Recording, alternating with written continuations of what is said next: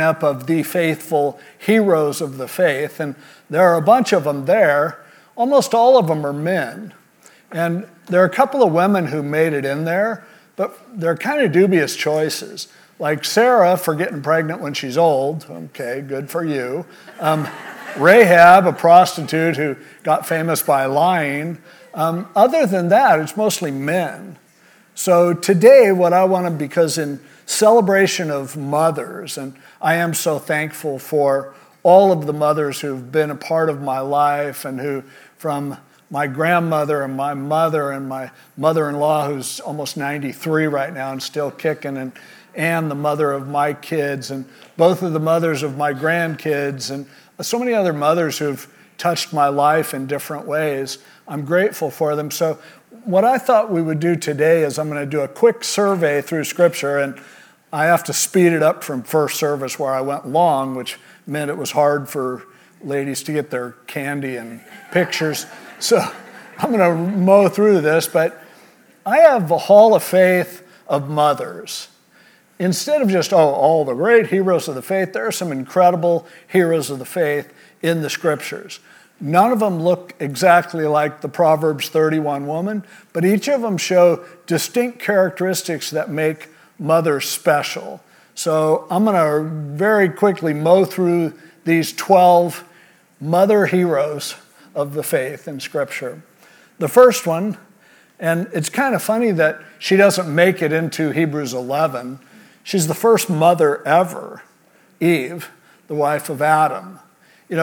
And think about Eve, who she was the only mother that didn't have a mother-in-law, which is a blessing maybe, but she also didn't have a mother to teach her how to be a mother. She's just like, boom, here you are, you're there. She gets a bad rap. I mean, when you talk about Eve, it's like, the serpent came, tricked her, she messed everything up for all of us. And we love seeing her that way. But the New Testament tells us that sin didn't enter the world through Eve. It entered the world through one man, Adam. So we have to look at Eve in kind of a special way, at least, to appreciate her. Now, yes, she listened to the serpent. But there are a couple of things about her that I admire, even as I recognize, this was a problem. When Paul talks about the reason why women aren't supposed to be leaders in the church, and he's pretty clear about that, and he points back at Eve and says that, Adam wasn't deceived, but Eve was, which shines a light on the idea that, okay, she was deceived, he knew what he was doing, that's why what he did is worse than what she did. What she did isn't considered to be really the first sin, according to what the Scriptures say.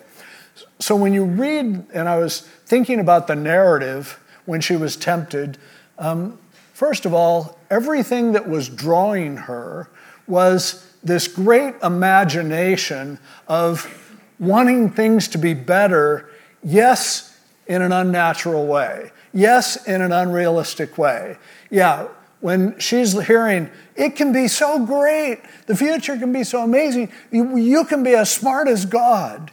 She has this creative imagination that she actually believes that she's a sucker for somebody telling her that, everything can be perfect.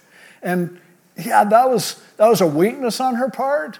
But at the same time, where would we be in life without the imagination of our mothers, who think we can do more than we can, who see in us something that others don't see in us? Now, the other thing that really hit me as I was thinking about Eve is that as she was interacting with the serpent, remember, and a lot of times people even criticize her for this. He goes, so God has said you can't eat of all the trees of the garden. She's like, no, just the one tree. And she goes, we aren't even allowed to touch it. Now, God never said that. Where did she get that idea? And what you have to understand is Eve was the first legalist. She was the first person who thought, I am going to be so careful that I'm going to draw lines that are even more rigid than what God did, just to be safe. And that's that part of, mothers are so good at being legalistic sometimes, where it's like, no, I don't even want you to go near that. I don't even want you to go in the kitchen at all. I don't want you to forget dating. I don't want you to know a boy's name until you're 40. And it's like, trying to be careful, and you have to love and appreciate that, while at the same time realizing that legalism ever since then has followed that same path. Whether it's the Pharisees or whoever it is, it's like, I want so badly to get it right that I'm going to make rules that are even stricter. And what happens, those rules can't hold up. Because is it logical that you can't even touch the fruit? Of course not. God hadn't said that. But I'm going to be stricter than God. Sometimes a mom just does that. But, remember, it's Eve who God says, after she had sinned, God told her, your seed is going to rescue humanity. You're going to have a seed, a child will come from you, and that child will ultimately, though his heel will be bruised by the serpent, he will crush the head of the serpent. God didn't say, Adam, someday you're going to have a son, and your son's going to smash the devil. He said, Eve, someday your seed will destroy everything that's been destroying this planet. Everything that will become the bane of our existence, it's going to be you. When she had her first kid, Cain, and things didn't go exactly the way she wanted to when her first son killed her second son, but when she had him, she thought, this is it. She's so optimistic that it's like, Cain is going to be the one. And she made the statement, she goes, in the scriptures and the way it's worked, the way that it's translated for us, she said, I have acquired a man from the Lord in chapter 4, verse 1. But in the Hebrew, what that means, for one thing, acquired just means to make in Hebrew. She goes, I made a man just like God did, is basically what she said. She's like, look at me. I made this. I mean, there's something uniquely motherly about that sense, because that child comes straight out of you. Men make a contribution a long time ago, and making a person was the last thing we had in our minds at the time. And then the woman has this child developing within her, and that baby is born, and we're like, whoa, but the mother is like, oh, that's a part of me, but it's something so much more than this. I did this. And I love that about Eve, that she has that sense that, look, what's coming from me is going to change the world. What's coming from me is going to be really special. And because she had this idea, and then later after the fiasco, she had another son, Seth. And she said, God has appointed another seed for me instead of Abel, whom Cain killed. She's like, here's another chance. And Seth was the first one who, as he began to grow, it says, then people began to call on the name of the Lord. That came from her. So for me, if you're going to have a mother's hall of faith in the Bible, let's just put Eve, the mother of us all, right up there at the top. So that's one. Our second one is, it might surprise you because, in Genesis chapter 16, we're seeing the story of Sarah. And Sarah ends up having a kid when she's an old lady, and, an angel tells Abraham she's going to have a baby. He's like, come on. She's laughing when she hears it. Somehow she gets her name in the Hall of Faith in Hebrews 11 because of it. But there's somebody else who's a part of the story that to me is fascinating, and that's Hagar. Because the angel of the Lord came to Hagar. She had been a slave, and they had this tradition that, okay, if the wife can't get pregnant, if she has a slave who then can have relations with your husband, and she gets pregnant, then if I'm there to catch the baby when it comes out, it's my baby, and I'm like a mom.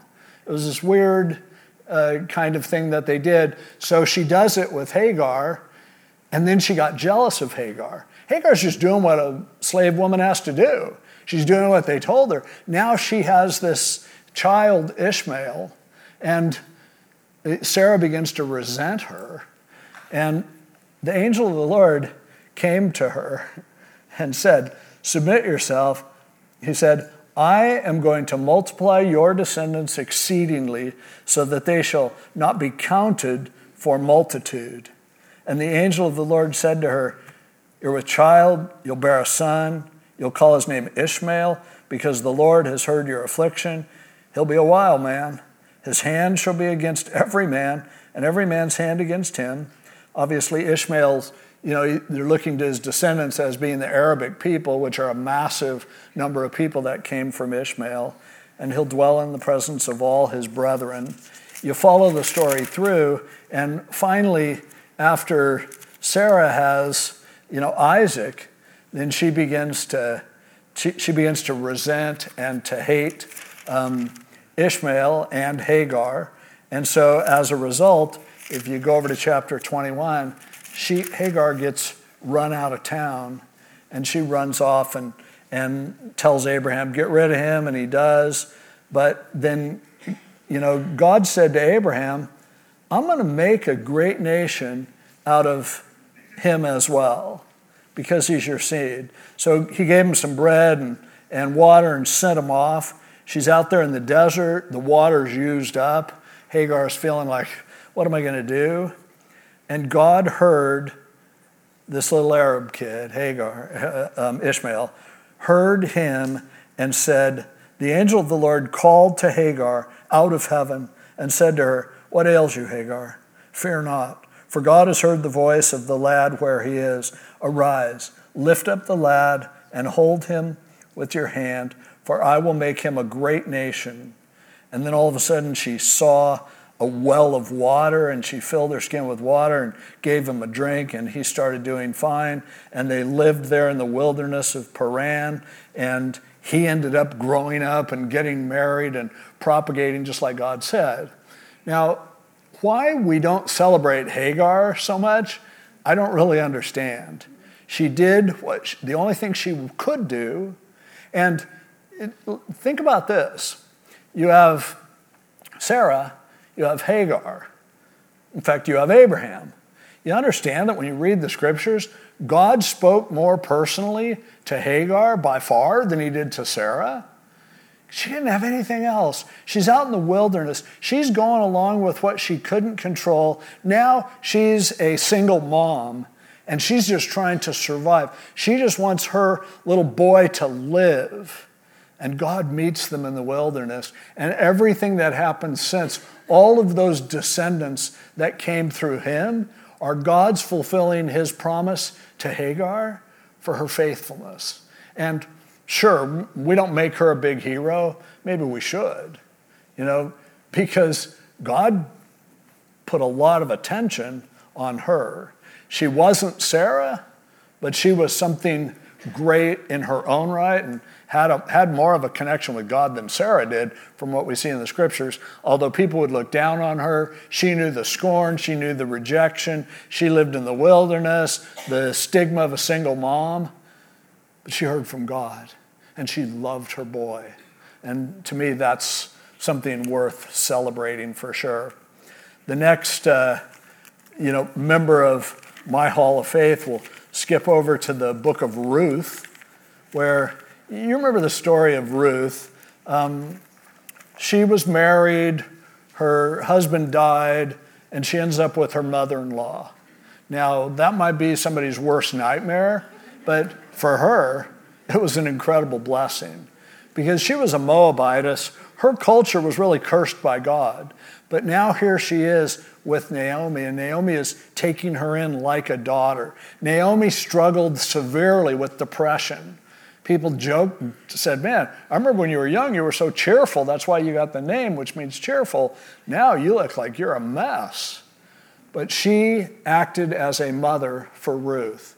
And she ended up, you remember the story, She took her in. She coached her. She taught her about Judaism. She ended up setting Ruth up with her eventual husband, Boaz, told her all the cultural things and plugged her in and helped her. And man, what an amazing mother-in-law she was. And so I'm putting her in the Hall of Faith. Ruth gets enough credit, fine. She doesn't need to be in this Hall of Faith of moms. Sometimes the Hall of Faith mom is a mother-in-law who, by the way, ends up, after all of this, Ruth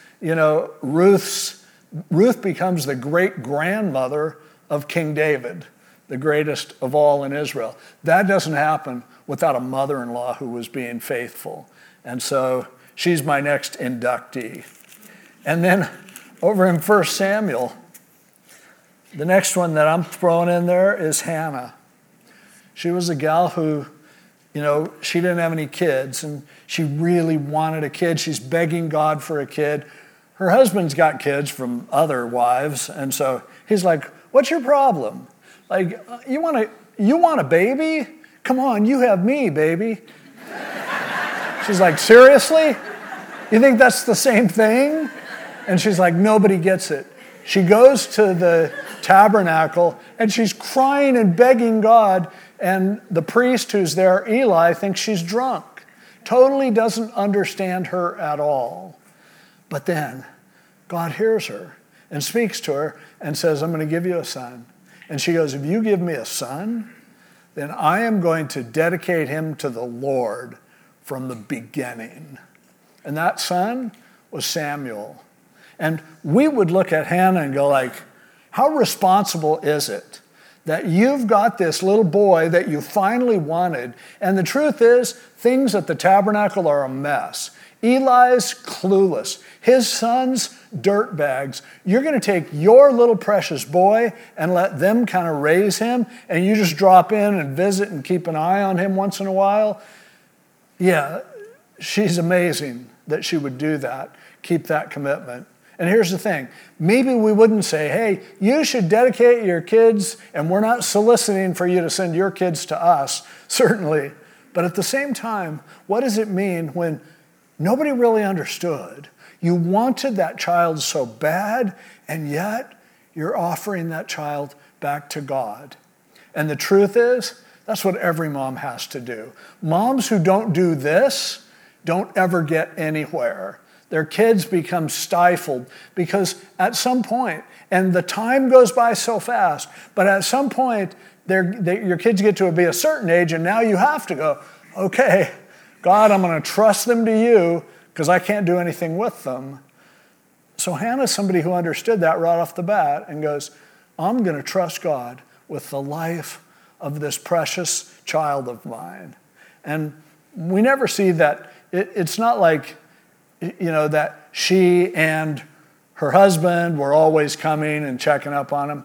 No, she was the mom, and she was doing that. And I so appreciate her for that. Hannah, we sometimes will bag on her, but it's like she did what every mom ultimately has to do.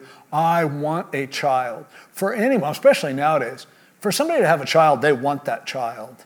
But then to say, and I'm receiving them as a gift from God, and I'm offering them back to God. That's so incredible. So I'm putting her in my Hall of Faith for sure. Now my next one, and you might have seen this coming if you've been with us going through 2 Samuel. I just love this woman in 2 Samuel chapter 20. We don't really have her name, but she's from a town called Abel.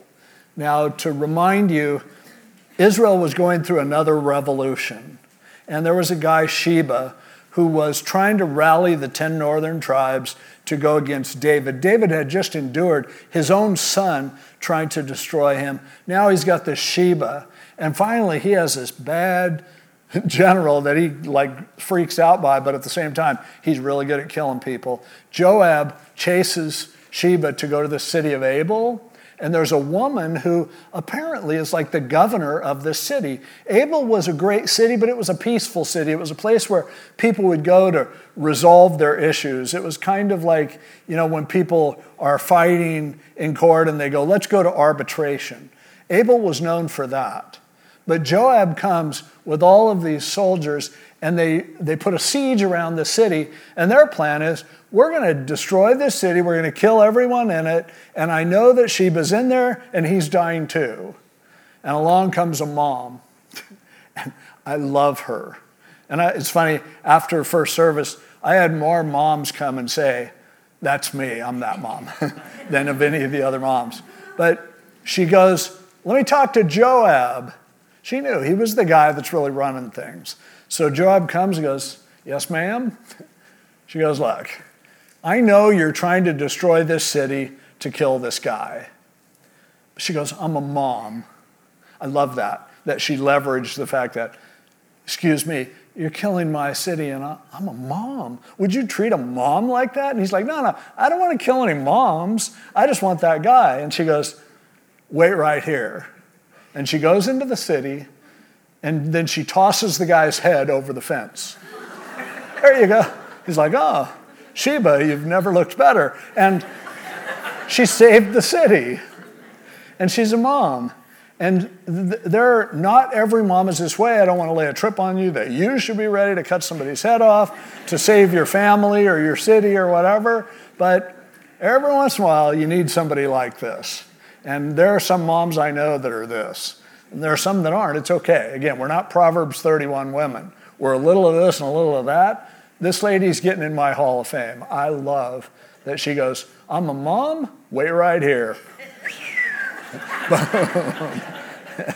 And so she got in my Hall of Fame. Now, my next one's in 1 Kings chapter 1. As we're going through 2 Samuel, we're almost to the end of it. We just have a couple more messages. But in 1 Kings chapter 1, as things are wrapping up, David's ready to die. And he's had a good long life. But his wife Bathsheba comes along and has a significant role here in chapter 1 of 1 Kings. We know Bathsheba as, she gets kind of a bad rap. People are like, oh, Bathsheba. She's the floozy that was out there taking a bath on the roof and pulled David into sin, and then her husband gets killed because of it. And a lot of times we don't have a great feeling about Bathsheba. She's heroic to me. The whole thing with David, she had no choice, let's face it. But now at this point, he's lying there on his deathbed. He's like in and out of consciousness. They throw a young girl in bed with him to try to warm him up, and it's like, no, it's not doing anything. And so in chapter 1 of 1 Kings, Bathsheba comes to him, and she realizes David had a bunch of kids. David had a bunch of kids from a bunch of different wives. She has Solomon. And she knew that Solomon was supposed to take over after David. And there had been some prophecies that seemed to indicate that, but now David's like out of it. And David has a son, Adonijah, who's just declared himself to be king, and Joab goes with him, some of the priests did. So she's like, I've got to protect my little boy. He's been through a lot. People resent him because he's my son. And so she gets this whole plan, and she gets Nathan, who was the guy with the most integrity in the country, the one who had confronted David on his sin with Bathsheba and his killing her husband Uriah as well. And she goes, look, here's what we're going to do. So she goes into David, hey, honey, how you doing? Let me check your temperature. And she's like, hey, remember when you said that Solomon would be the next king? David's like staring into space. He doesn't know. But she knew that he's like not in any state to remember something like that. And so then she goes, oh, look, here comes Nathan. Nathan comes in. Hey, Nathan. He's like, yeah, remember you said. And David, yep, I said it. And Solomon's going to be king. And it was that moment that made that fulfillment of the prophecy by everything that God had said he was going to do for Israel. The nation was saved because Bathsheba went to work. She wasn't just some bimbo. She went to specifically get Nathan involved with it, rescue the kingdom, because under Adonijah, there's no way that kingdom could have survived.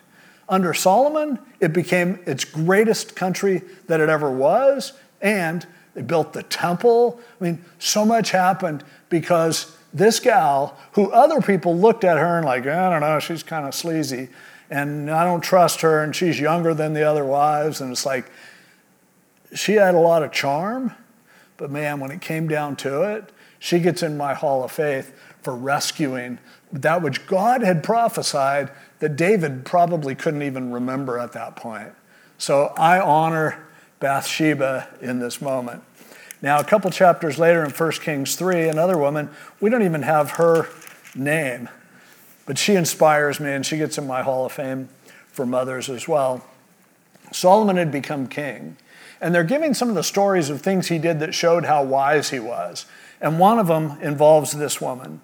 And actually in chapter 3, beginning with verse 16, there were two ladies who came to court for arbitration. They would come to Solomon and have him solve the tough problems. So these two gals come in and they're like, hey, we're roommates. We each had a child about the same time.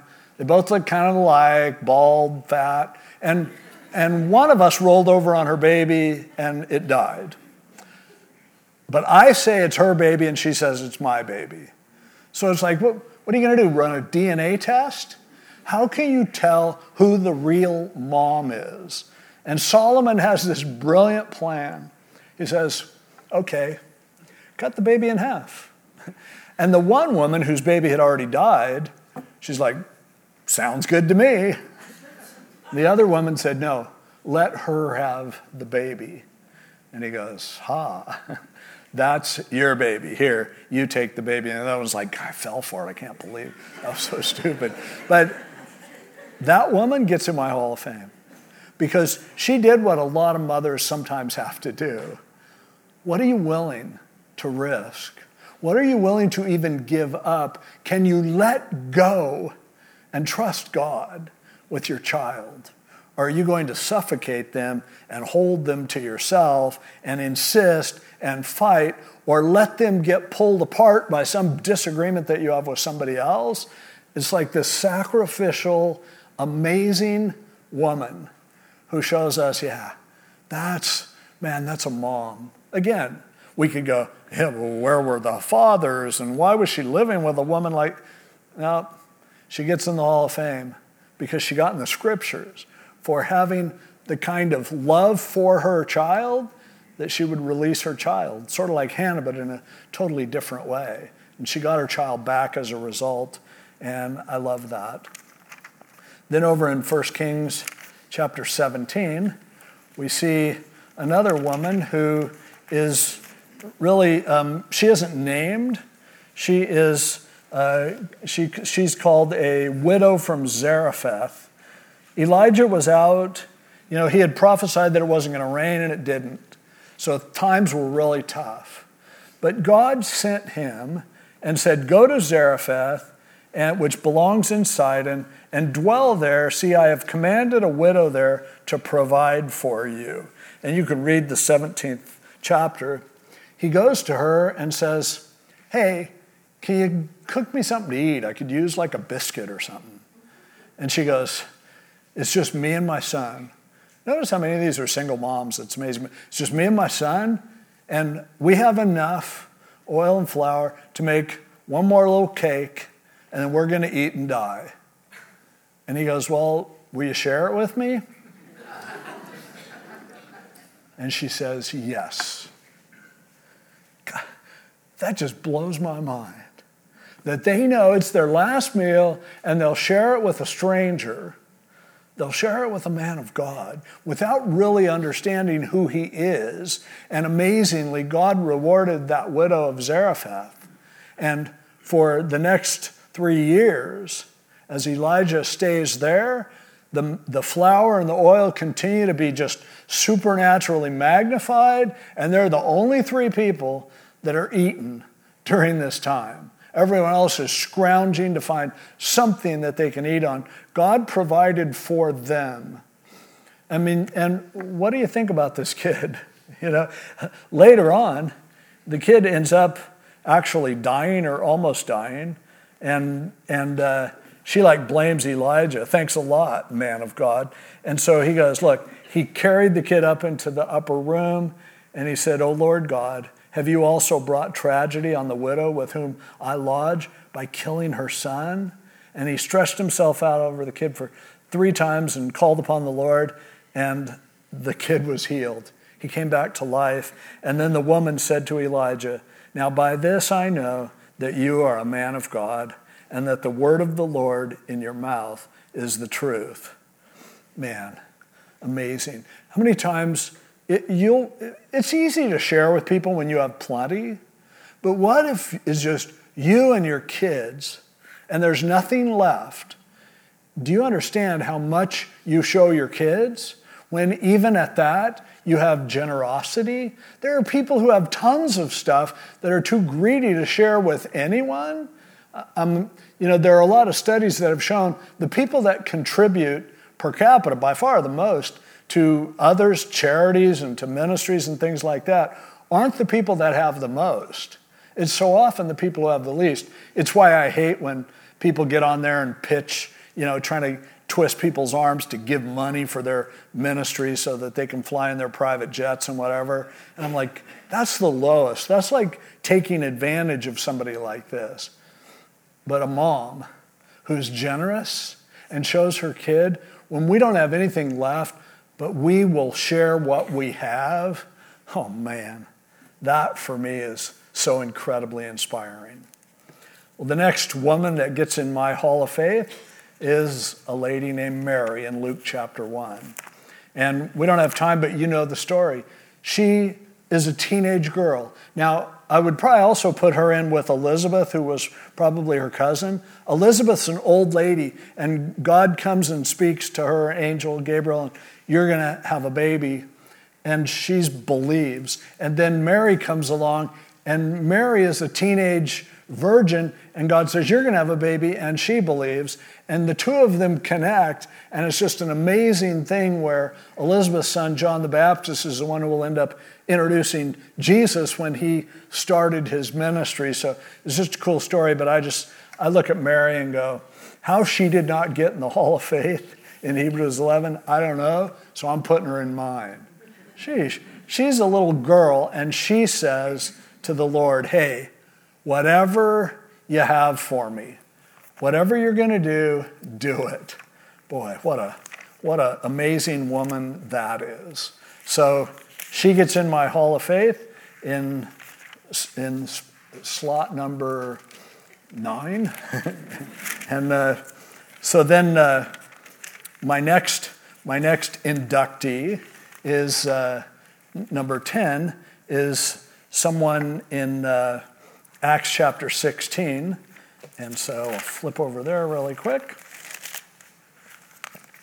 And Paul is going along, he and Silas, on a missions trip. And they come to Philippi, which is in Greece, and it was a pretty remote area. They came to Philippi, and they go to this city. It was an important city, but it wasn't Christian at all. And they meet this woman, Lydia. And she is a seller of purple. Now, purple was a luxury item. A lot of people would judge you if you were busy selling something so frivolous. I don't know what would be the equivalent today, but you're selling a product that nobody needs, but you're selling it because it's providing for your family. And so she's doing that. She's with the other women. Paul comes and preaches the gospel to her, and she not only responds, but it says she was baptized with her whole family. That's a woman who's a leader, who goes, you know what? We're getting baptized. Well, what? We don't understand. That's okay. Shut up and get in line. This is what we're doing. Lydia's a woman who is amazing that way. Now, later, Paul and Silas ended up going to jail, and God lets them out of jail, and the church in Philippi started probably at Lydia's house. She was involved with the church that became the greatest church that anyone ever addressed in the New Testament. Paul said they were his favorite church. They were the only church that was supporting him. All that comes back to a working mom who said, I'm following Jesus.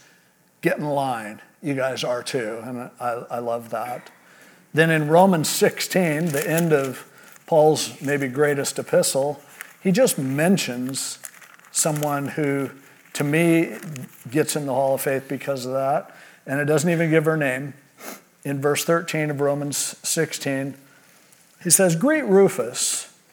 We don't even know who Rufus is. We do know that Simon the Cyrene, who helped Jesus carry his cross, had a son named Rufus who was involved in the church, so maybe same Rufus, it would fit. But greet Rufus, chosen in the Lord, and his mother and mine.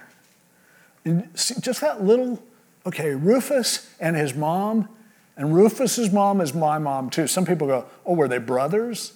Not really. But Rufus's mom was the kind of mom that would become a mom to you if you didn't have a mom around, if you didn't have a mom who was handy. And I'm not just thankful for mothers, I'm thankful for women that'll go, I'll be your mom. Right now you need a mom, and I will do that. And that's why I like her. We don't have her name, but as far as I'm concerned, she's amazing and is worthy of our Hall of Faith. And then finally in 2 Timothy, the first chapter, Paul's writing to Timothy, and he's so proud of Timothy. He's growing up, becoming a pastor.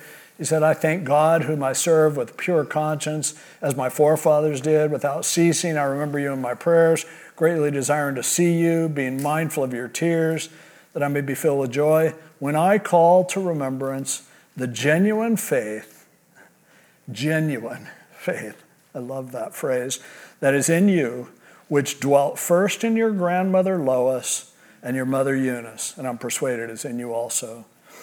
So I'm putting Lois and Eunice into my mother's Hall of Faith because that involves really the idea of a heritage, a lineage. It's like, okay, here's someone who's godly.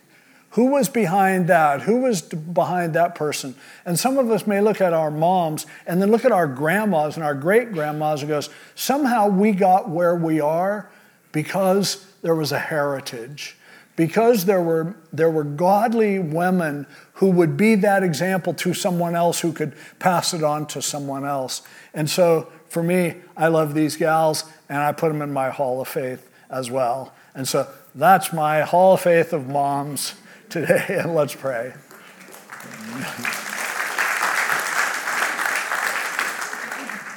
God, we truly do want to honor moms and not expecting them to be perfect because none of them are, and yet each of them in different ways. Some of them just showed us with their generosity, by their willingness to go out of the way to help someone else, even when they didn't have a lot themselves. Some of them were tough and scared us, and people didn't mess with them.